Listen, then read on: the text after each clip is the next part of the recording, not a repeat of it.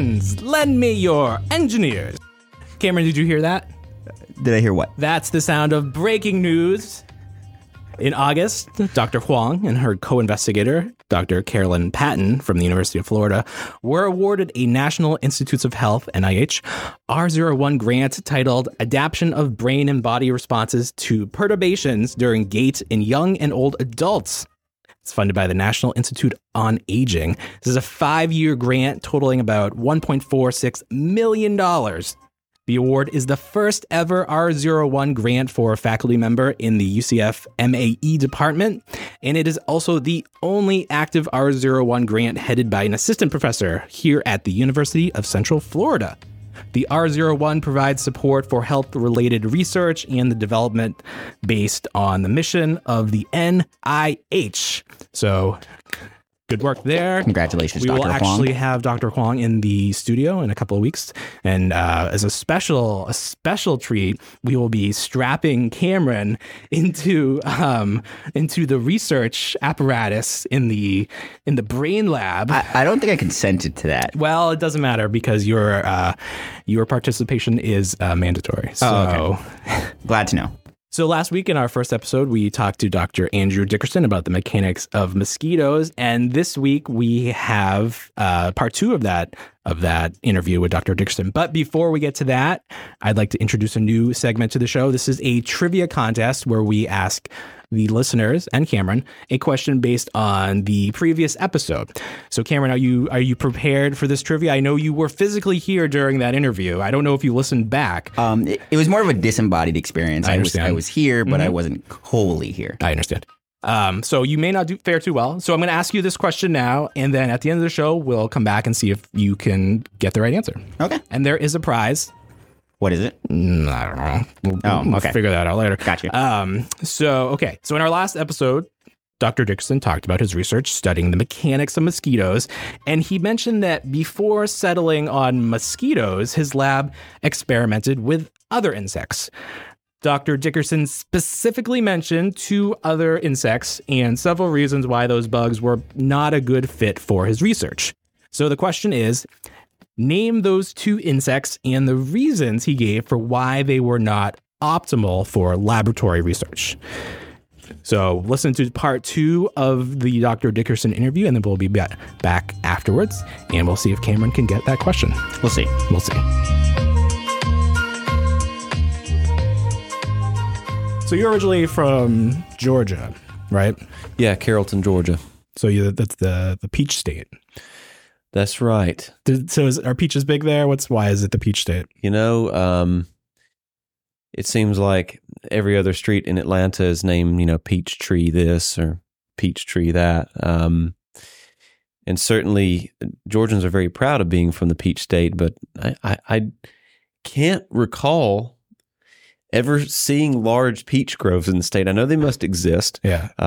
But actually Georgia's biggest crop is peanuts and blueberries. I didn't know about the blueberries. Didn't know about the peanuts, though. I think historically is the largest peach grower in the country or what have you. But now it's all about the peanuts. Mm-hmm. As it should be. Yeah. And of course there was cotton as well. Mm-hmm. Yeah. But we don't talk about that. Yeah. So is that where you went to school?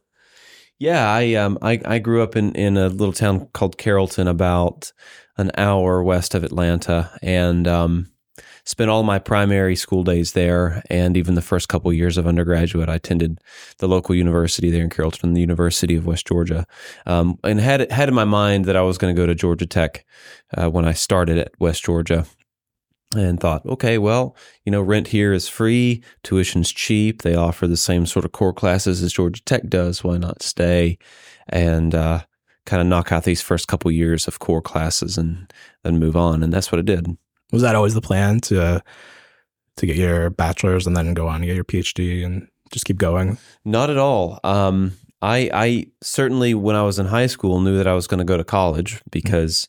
I did well in high school. I made good grades and everything, and that's just what people that did well in school did, Sure. right? You go to college and get your meal ticket so you can get a nice job and sit behind a desk instead of, Working in the weeds. working in the field, or picking the peaches, or working behind a cashier's desk. So that that was always the plan, and I really hadn't given much thought even about what major I would go into. I knew that I enjoyed math and science. Right? When I say enjoy, I mean I tolerated it more than the other subjects, right? And thought, okay, there's got to be a nice degree out there that can combine math and science and the potential to make a good salary. And so I settled on engineering because of those reasons. And then it was like, what sort of engineering do I want to do? And like I said, didn't give that all too much thought. Even as I started college, just thought, well, I'll go do some sort of engineering. And I looked around at the different majors being offered, et cetera, but really, wasn't looking past a bachelor's degree. What changed that? I arrived at Georgia Tech with the idea that I was going to graduate with a bachelor's as quickly as possible and leave school, right? By the time you're 20 years old, you've been in school, 15 straight years, you're kind of ready to do something else. You're ready to not be a student anymore. Mm-hmm. And that was certainly my intention. And it stayed that way my first couple of years at Georgia Tech. And as I was kind of nearing the end, as I've done with certainly other pursuits in life, I thought, I think I can stand a little bit more. Mm-hmm. I think I can achieve a little bit more. Mm-hmm. And I'll be thankful that I've done so. I was looking down the road. So I thought, okay, I'll get a master's degree. Certainly I can do that. And I heard about this BSMS program. Right. Mm-hmm. And they were saying, just one more year past a bachelor's degree and you can have a master's degree. And I thought, oh, wow, only a year. That's not that bad. Yeah. I can do that. So I applied to this program and sort of concurrently was tossing around the idea of doing undergraduate research. And I was speaking to a few different professors about doing undergraduate research, and kind of the message that I took away from speaking to some of the other professors was, you're interested in research? Well, yeah, I'm interested in trying this experience out. I think it might be useful. And do you want to go to graduate school? Yeah, I'm thinking about doing the BSMS program. It's like, well, why not a thesis?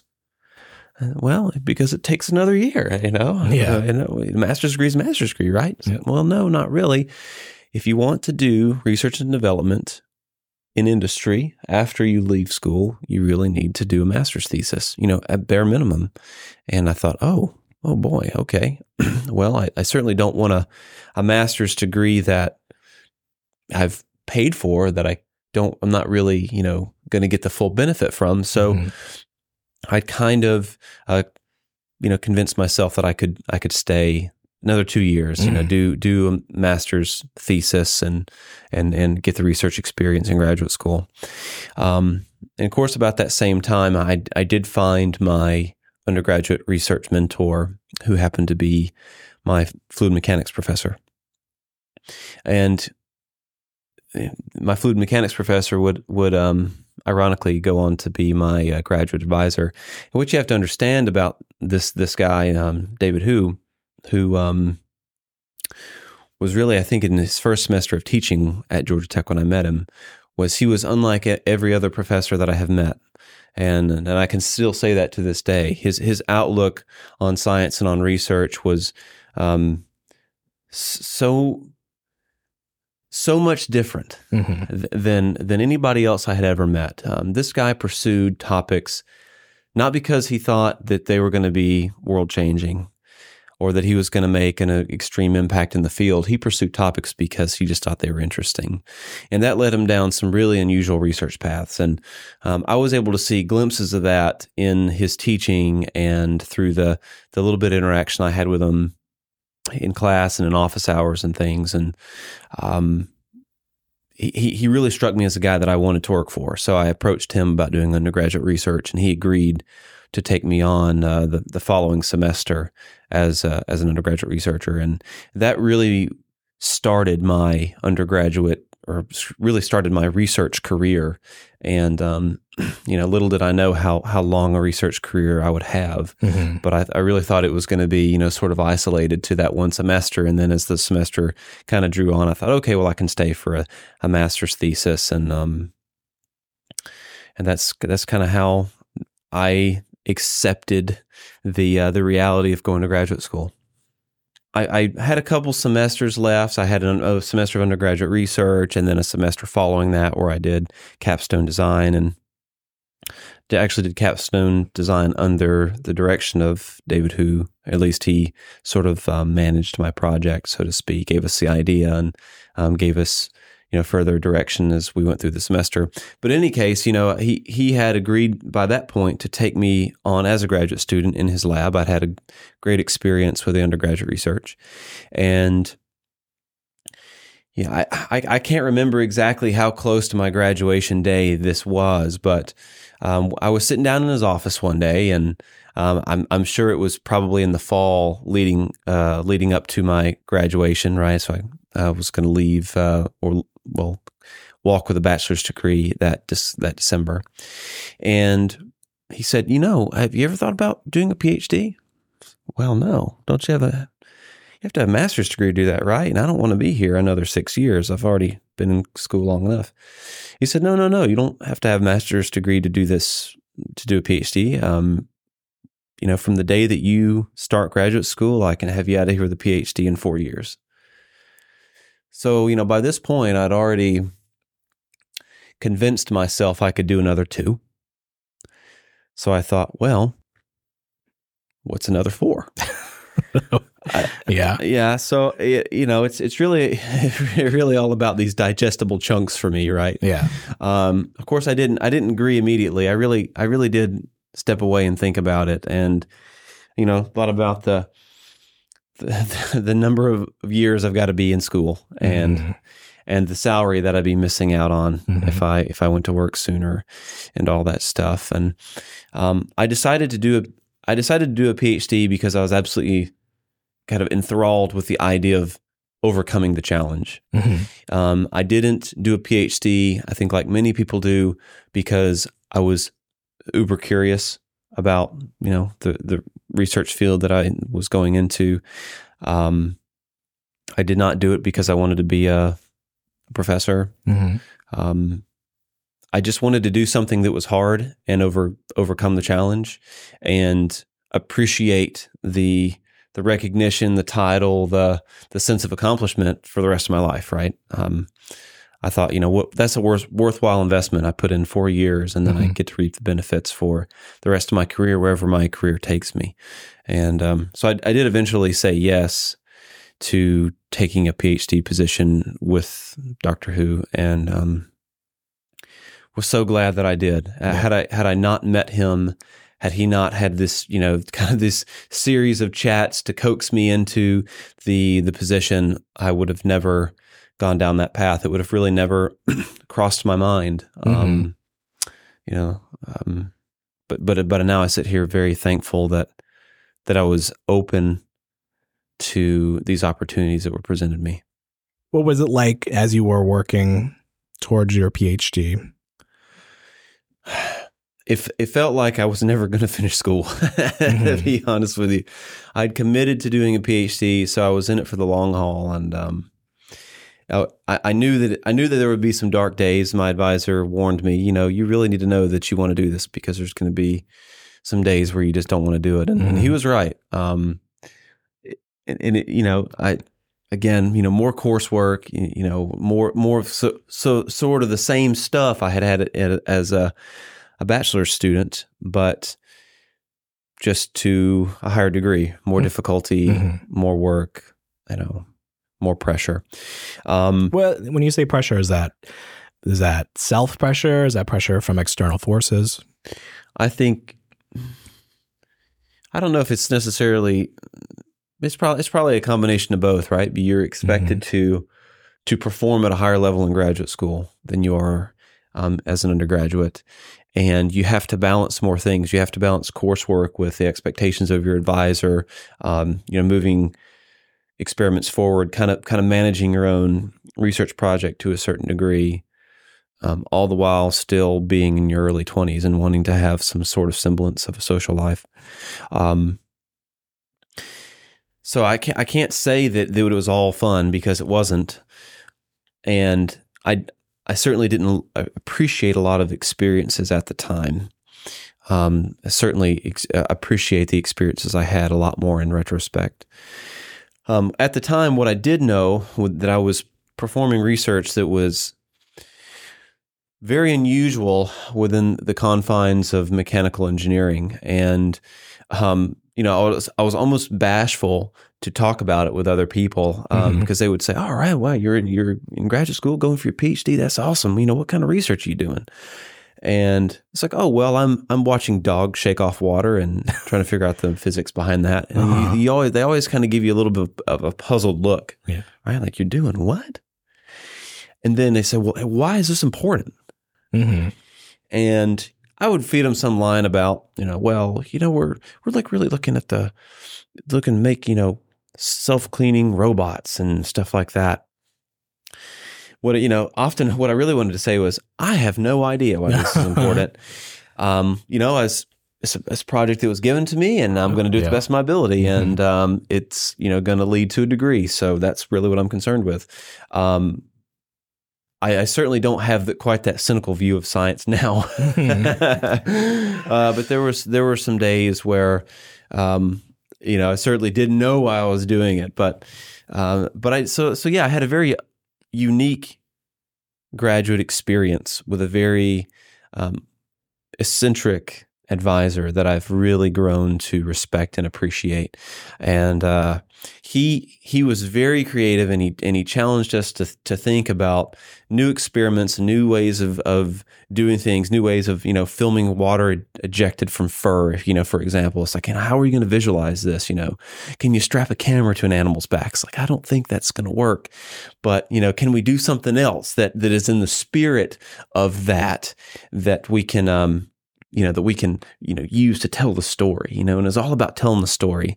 Doctor Who is a master storyteller, and I certainly came away from graduate school, I hope, with at least some of that ability. So there were dark days, you said. Yeah, there were dark days where I'm wondering, why am I hitting, I'm now 24 years old or whatever it was, 25 years old, I'm still hitting insects with raindrops and thinking, is this what my life has become, But along the way, it really did pick up some skills. That, of course, that's what graduate school's for. But of course, you pick up technical skills and you pick up experimental skills. But I also picked up skills that I didn't necessarily plan on. And that one of those is scientific communication, and the ability to think logically through a problem, and you think, okay, how can I tell this that is convincing and clear, whether that be in a paper or in a grant proposal or in a presentation. So I'm super thankful to have garnered that experience, and certainly the topic matter of the research we were doing helped that. My research was, of course, unusual, right? I looked at insects and I looked at mammal shaking and these different things caught the attention of a lot of media outlets, particularly around publication time.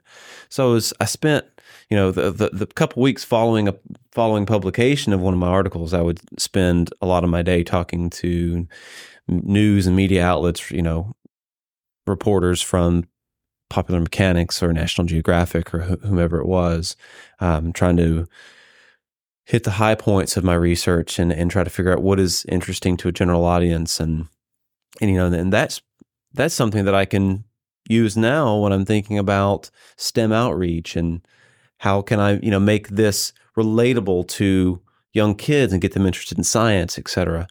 So, like I said, not a lot of skills that I necessarily appreciated at the time. But there were a collection of experiences, because of the nature of my research, because of the personality of my advisor, that I walked away from, I think, with a fuller experience of graduate school than I would have had otherwise. But in any case, I didn't fall in love with academia. I tried to do everything that I could with excellence. I tried to get it done as quickly as possible because I wanted to move on past graduate school and, start making real money and have a real job and a normal life. And I saw the untenured life of my advisor, and that wasn't a life that I wanted for myself. I didn't want to be, as I call it, a professional beggar. I didn't want to think, oh gosh, if I don't publish so many papers, I'm going to lose my job. It wasn't even on the radar for me. The grass is greener on the other side. I'm going to go out to industry. I'm going to have an 8-to-5 job. Going to have a great salary and, nice home. And then that's going to be that. So I left graduate school with the promise that I would never return to academia. I threw away all my course notes, threw away all my notes from qualifying exams. You literally tossed them in the trash. Well, I probably left him in my graduate office and said, Harry, if anybody can use these, good riddance, I'm out of here. I'm free. Dr. D is out. So I after some soul searching, and many job applications and the frustration that goes with trying to find the fewer jobs that are available to PhDs. I took a job with an aerospace company, and the plan was I was in this kind of fast track program. They're going to move me every 9 months to different facilities, and every facility has its own product line. It's different management structure, different culture. Of course, it's in a different part of the country and an even different part of the world. And I'm going to engage on these sort of, they call it advanced research and technology projects, where we look at expanding the company's technology to new products or to new industries, or, bringing in kind of the latest and greatest from other sectors into the product family. And, it sounded really great on the surface. And I was excited. I showed up excited and, pretty quickly realized that, wow, this job moves a lot slower than I'm used to. And I'm, spending a lot more time in Microsoft Excel than I thought I would, that sort of thing. And I am really grateful for the experience. I met a lot of amazing people, a lot of really smart people. I got to live in, where I started, the Southeast, and we moved to Arizona, we moved to the UK, we moved to Oregon. We had some great experiences, and I really treasure the years that I spent kind of moving around with that company. And I wouldn't trade that, and I would make that same decision again. But what working in that company, particularly in that industry, made me realize that I wasn't cut out for that sort of job. I needed something that was going to provide me more challenge, more freedom of thought, kind of the ability to pursue the ideas that I had in an unrestrained way, and I guess the ability to stand on my own or to fall on my own. And I started thinking about, okay, what other job can I have that will provide me some of these things that I value and some of the things I feel like I'm missing right now. My professional outlook was, well, I'm not going to say it was grim, but it didn't excite me. Mm-hmm. I thought, man, if I stay in a job like this, I'm going to look back in 20 years and really regret not having done something else, having spent that time doing something that excited me. So I started kind of putting all the pieces together and thought, what job would offer me the opportunities to be free in thought and to, research some cool ideas and to kind of get back into the technical stuff, I was, to that point, I had a PhD, right? I was kind of bred in a technical environment. And I thought, oh no, all arrows are pointing back to academia. Mm-hmm. I thought, So I was in denial for a while. Maybe even shame to some degree. I thought, no, I had to tell myself I'd never go back, and I value consistency and, making a plan and sticking to it. And anyway, so I swallowed all of that and sent an email to my advisor, and it, was said, I said, Dr. Who, this is an email that I never thought I would write, but I am contemplating a career in academia. And he wrote back like a proud father, which I don't know that made me feel better or worse, but immediately offered to help, help me prepare my application materials and kind of learn the tricks of the trade, kind of get back into that swing of things, because I'd been out of it at that point for nearly 2 years and, didn't do a postdoc like most PhD graduates do. And really the industry experience that I did have, I think acted like a postdoc in many ways. It exposed me to so many different technologies and manufacturing techniques and, a little bit of management and business and these sorts of things that I wouldn't have gotten otherwise and certainly wouldn't have gotten in a postdoc even. So anyhow, that transition back to academia was certainly aided by my advisor and a lot smoother than I thought it would be. From my small apartment in England where we were living at the time, I started to apply to all the, academic jobs and places that I can find in places that I could see myself living.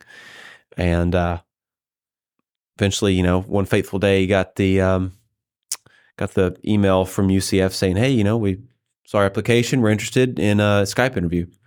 And that's really how it started and how I ended up here. Is that Rodrigo you hear from first? I don't recall. I think it was kind of like blanket MAE search committee. And I think they even had their own email address. Mm-hmm. I'm not sure who was behind that one. Maybe it was even Noreen. I don't remember, but shout out to Noreen. So were you the opportunity to come back to the States, be closer, not in Georgia, but closer to Georgia, was that exciting, or did you want to be sort of further away from home? No, I'm a homeboy at heart, really. I love the South, and had a good job presented itself to me in Georgia, I certainly would have taken it. But no, I'm excited to be here. Excited to be back in the Southeast, closer to home, closer to sort of the things that are familiar to me. Did not shy away from the Southeast at all. In fact, I applied for every faculty job in the Southeast I could find. So, So the fact that I was able to, kind of land here within a day's drive from family is a blessing. All right, we want to thank Dr. Dickerson for being our guest for 2 straight weeks here on the podcast. We asked him to come back for week 3, but he was like, "No, that's enough for you guys. I've had enough." So before the interview, we said that we had a trivia question, and that trivia question was, during episode 1, Dr. Dickerson mentioned 2 insects that he experimented with prior to settling on mosquitoes, but they didn't work out. He gave a couple reasons why. So Cameron, what were the 2 other insects besides mosquitoes that Dr. Dickerson used? If I remember correctly, there were 2 types of flies. Okay. One was a fruit fly. Mm-hmm. The fruit flies were too small. Yes. And the other was it a horsefly? I can't remember. I believe he said housefly. Housefly, that's what it was. The common housefly.